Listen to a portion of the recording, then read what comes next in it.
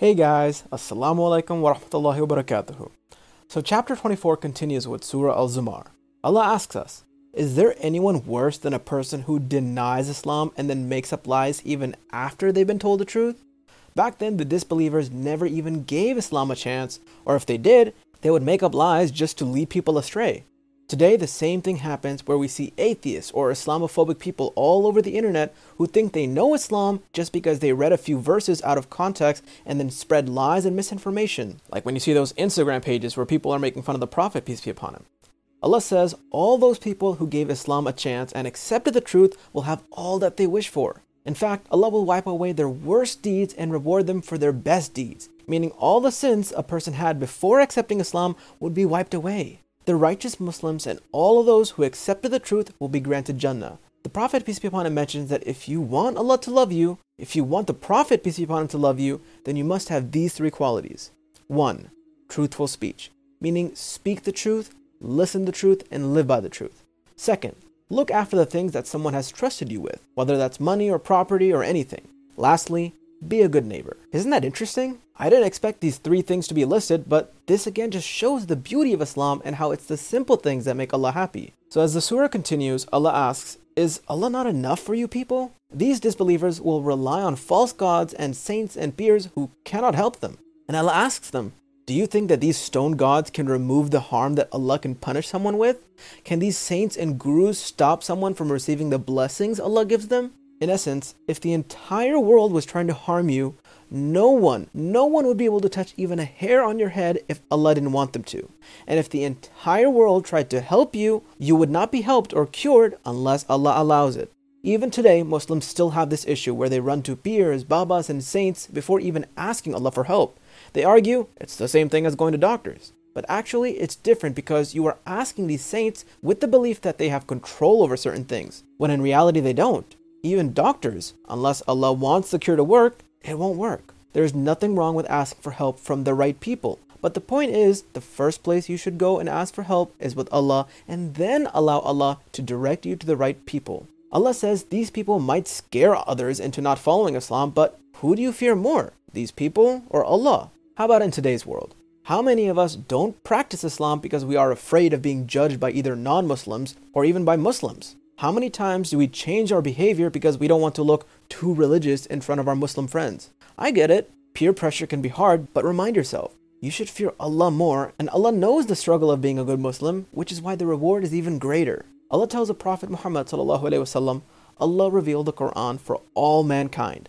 Those who follow it, it's going to be great for them. And those who don't, then it's their loss. O Prophet, it will not hurt you. Meaning, you can't force people to be on the right path. Your job is only to tell them about the right path, and the rest is up to them. Do we ever make an effort to share the Quran? Because it is our duty to do so. It's our duty to share Islam. Many people feel it's awkward when it's, a non-Muslim, or that sometimes, when a friend has a problem, we don't want to tell them, hey, listen, you need to start praying, because we know that they'll get annoyed. But can you imagine the reward you'll get for even trying? And how about the reward you'll get if they actually change? Allah mentions that Allah takes away the soul during 2 times. One at the hour of death, and the second when a person sleeps. In the previous chapters of the Quran, Allah mentioned that sleep is like death, and that every time we sleep, Allah raises part of our soul and then returns it to us. So next time you go to sleep, remind yourself that sleep is like death's sibling. You will be going to sleep not knowing if you will wake up. So reflect on your day. Ask yourself, are you ready to meet Allah if you died right now? Did you make Allah happy and proud today? And when you wake up, say Alhamdulillah that Allah returned your soul back to you. With this sleep example, Allah is basically showing the disbelievers that, look, Allah controls life and death. Yet you still try and compare Allah to these false gods? You still think that these smaller gods actually communicate with Allah? No, you people are mistaken. Allah says on the Day of Judgment, the disbelievers will be willing to offer all of their money, all of their treasures, just to have one more chance. But it will be too late. Instead, the disbelievers will see all of their sins surround and suffocate them. Allah tells us how Allah does so much for us, and how every time a person is in trouble, they cry out to Allah for help. And then as soon as Allah solves their problem, they take credit and say, oh yeah, I fixed my own solution. I got myself out of this problem because I'm smart. Allah explains that the provisions, meaning the blessings Allah gives to people, isn't based on how good they are, if they're a good Muslim or not, if they're Allah's favorites, or if they're being punished or not. Because the people back then had the same thoughts that we do today, that if someone is blessed with wealth and success, that must mean that they are good Muslims or Allah is happy with them. Allah says no. Allah sometimes gives people wealth and success as a punishment. Sometimes Allah lets poverty hit a person as a blessing. Remember, if anything brings a person closer to Allah, it is a blessing. And if anything pushes a person away from Allah, it is a punishment. If losing your job brought you closer to Allah, that's a blessing. If getting $1 million job has made you so busy that you forget to pray, then that is a punishment. Allah reminds us again that, O servants, don't ever lose hope in being forgiven by Allah. No matter how much you've sinned, no matter how many times you've asked for forgiveness and repeated that sin, do not ever think that you are unforgivable. Allah is the most merciful, and Allah will forgive you as long as you repent and stop doing that sin. Allah says, repent and turn to Allah before it's too late. We have no idea when we might die. People always tell themselves, oh, I'll stop this sin soon. I'll wait till Ramadan, or when I go to Hajj or Umrah, I'll stop. I'm still so young. I'm just going to enjoy now and then repent later.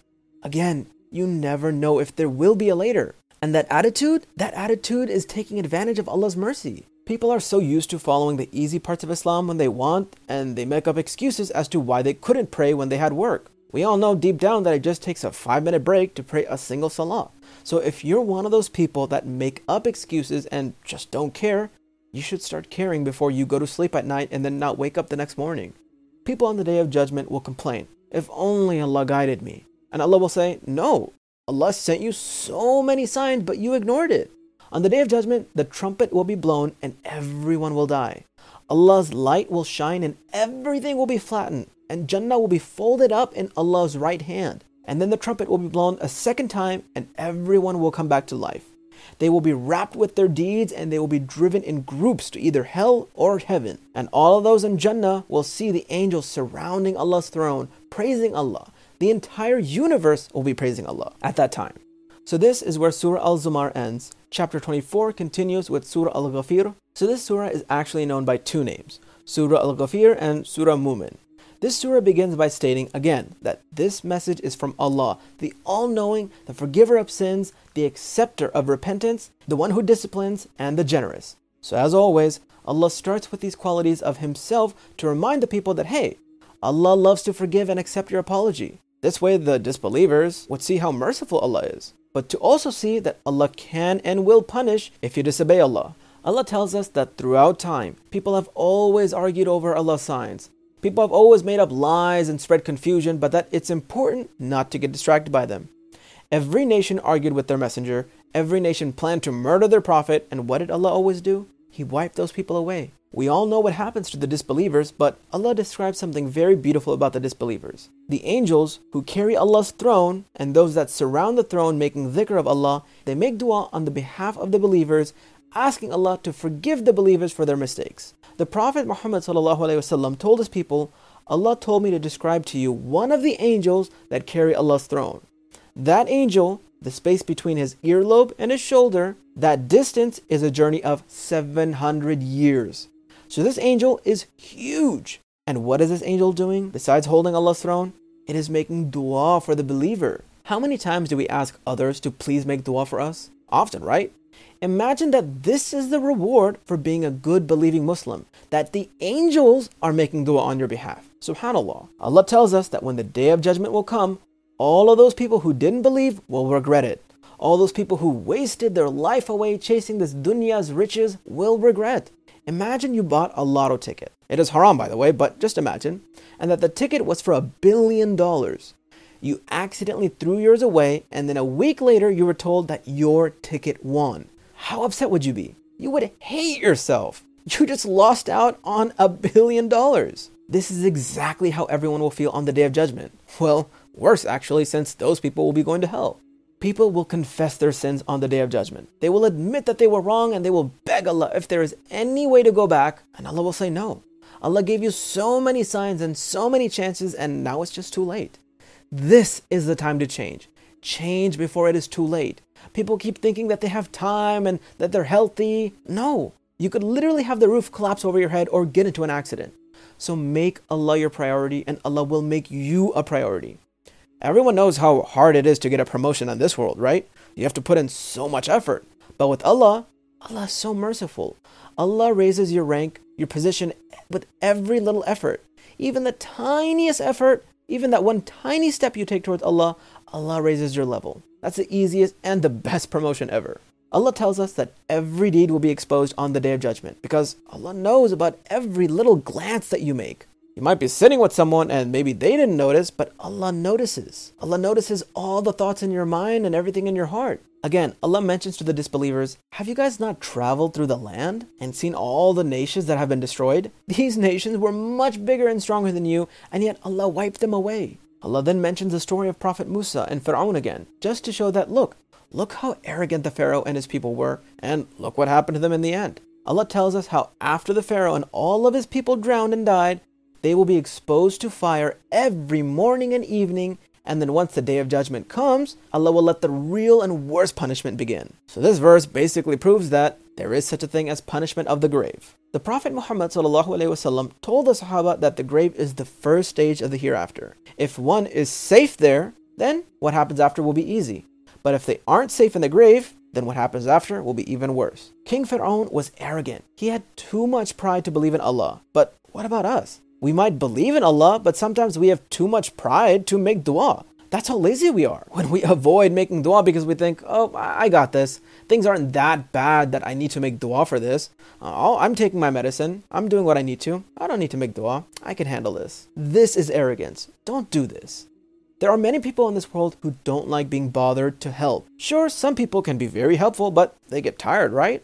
Imagine that you're the person who always has to pay for their friends because they don't have money. Eventually, you're going to get tired of it, right? But Allah himself says that He loves to help. He loves to give. And Allah's help is unlimited. It's infinite. So ask Allah. How do you feel when someone looks up to you and asks you for advice? You feel loved and important, right? Allah loves when you ask Him for help, even on the tiniest things. In fact, the Sahaba even used to make dua for something as small as tying their shoelace. So this is where Surah Ghafir ends and the chapter continues with Surah Fussilat. So this surah begins like the rest, that this message is from Allah, the most merciful and compassionate, and that this message, this book, is very easy to understand, and it's in a language you people can understand. This book has both good news and also warnings. So Allah is basically letting the disbelievers know that, hey, give this book a chance. Have an open mind. This isn't an evil message. No one is trying to hurt you. We are just trying to help. But what did the believers say to the Prophet Muhammad ﷺ? Nah, we're not interested in your God or your stories. Allah tells the Prophet, peace be upon him, tell the believers that you are just a man. The Prophet cannot force anyone to listen and change. Allah insists that even though they don't want to listen, tell them the message anyway. Sometimes people are afraid to speak up or share about Islam, whether it's to a non-Muslim friend or even Muslim people. It's normal to be shy, but don't ever be embarrassed that, oh, why should I mention Islam if they don't care, if they don't want to listen? Mention it anyway. You never know if it might just click with them. Allah describes how He made the universe, the earth, and Jannah. In one of the previous chapters, we spoke about Allah talking about placing firm mountains on earth as anchors. And we learned that science today admit the same thing, that these mountains go very high up, but also very deep down below the earth. So they're basically holding on to the tectonic plates, keeping the earth still. Allah tells us again how Allah provides nourishment, food, and energy to every living organism. And yet you disbelievers still doubt that Allah is your one true God? How arrogant and ignorant can you people be? Allah mentions the people of Ad and Thamud. Both nations rejected their prophet, saying, if Allah wanted to send us a personal message, He would have sent down the message through an angel. And as we already went over this, human eyes would just not be able to see the light of angels. They would go blind. And if Allah had sent the angels down in the form of humans, then the people would think that these are just regular humans. Both nations thought that they were the strongest and felt like they didn't need Allah. They were happy and successful, so why change? And we all know what happened to both nations. Poof, demolished. The disbelievers knew the Quran was impressive, and they knew that people were going to be persuaded by it, so they literally planned to stop people from hearing it. And how did they do that? By acting like kids. They literally made noises, la la la la la la la, so that people would not hear the message. Allah says, the good Muslims who stay strong and do their best, angels will come down and cheer them on and make dua for them. You won't be able to see them, but angels will come and make sure that you stay positive and strong. Next time you feel a little down, imagine that angels are surrounding you and supporting you. Allah tells the Prophet Muhammad ﷺ that just because the disbelievers treat the Muslims badly does not mean that the Muslims should also act the same way back. No. Allah says, treat them with love and kindness. Forgiving them is good. Don't just forgive them, but do more than that. Be kind, because this is the only way you can erase the hate and become friends. How about us? When people treat us badly, whether it's a stranger or a close friend, how do we react? We give them the same treatment back, or we do nothing. Allah warns us that the shaitan will try and make you angry, will try and convince you to teach the other person a lesson, give them a taste of their own medicine. This is when it's important to say, A'udhu billahi minash shaitanir rajim. In that situation, Allah tells us, instead of doing nothing, do something. Do something good. This is what it means to be a good Muslim. Always try to be the better person. Allah tells us that another excuse the disbelievers had to not believe in the Quran was that the Quran is in Arabic. The Prophet, peace be upon him, is an Arab man who speaks Arabic, so he could have easily written it himself, right? It would have been more impressive if he wrote the message in a different language. Allah tells them, even if Allah had sent the Quran down in a different language, these people would still complain that if Allah is trying to talk to us, why would Allah send us the message in Spanish or French? Point is, if someone has their mind made up, they will make up any excuse not to believe. There are many Muslims out there who don't like following some of the rules in Islam, and without any knowledge, they will make up excuses as to how this rule isn't real or how this rule doesn't apply in today's time. That maybe it's okay to hang out with boys and girls alone if you're just friends and your intentions are good. No, do not let shaitan guide you away like that. So, this is where chapter 24 ends. Surah Fussilat continues in chapter 25.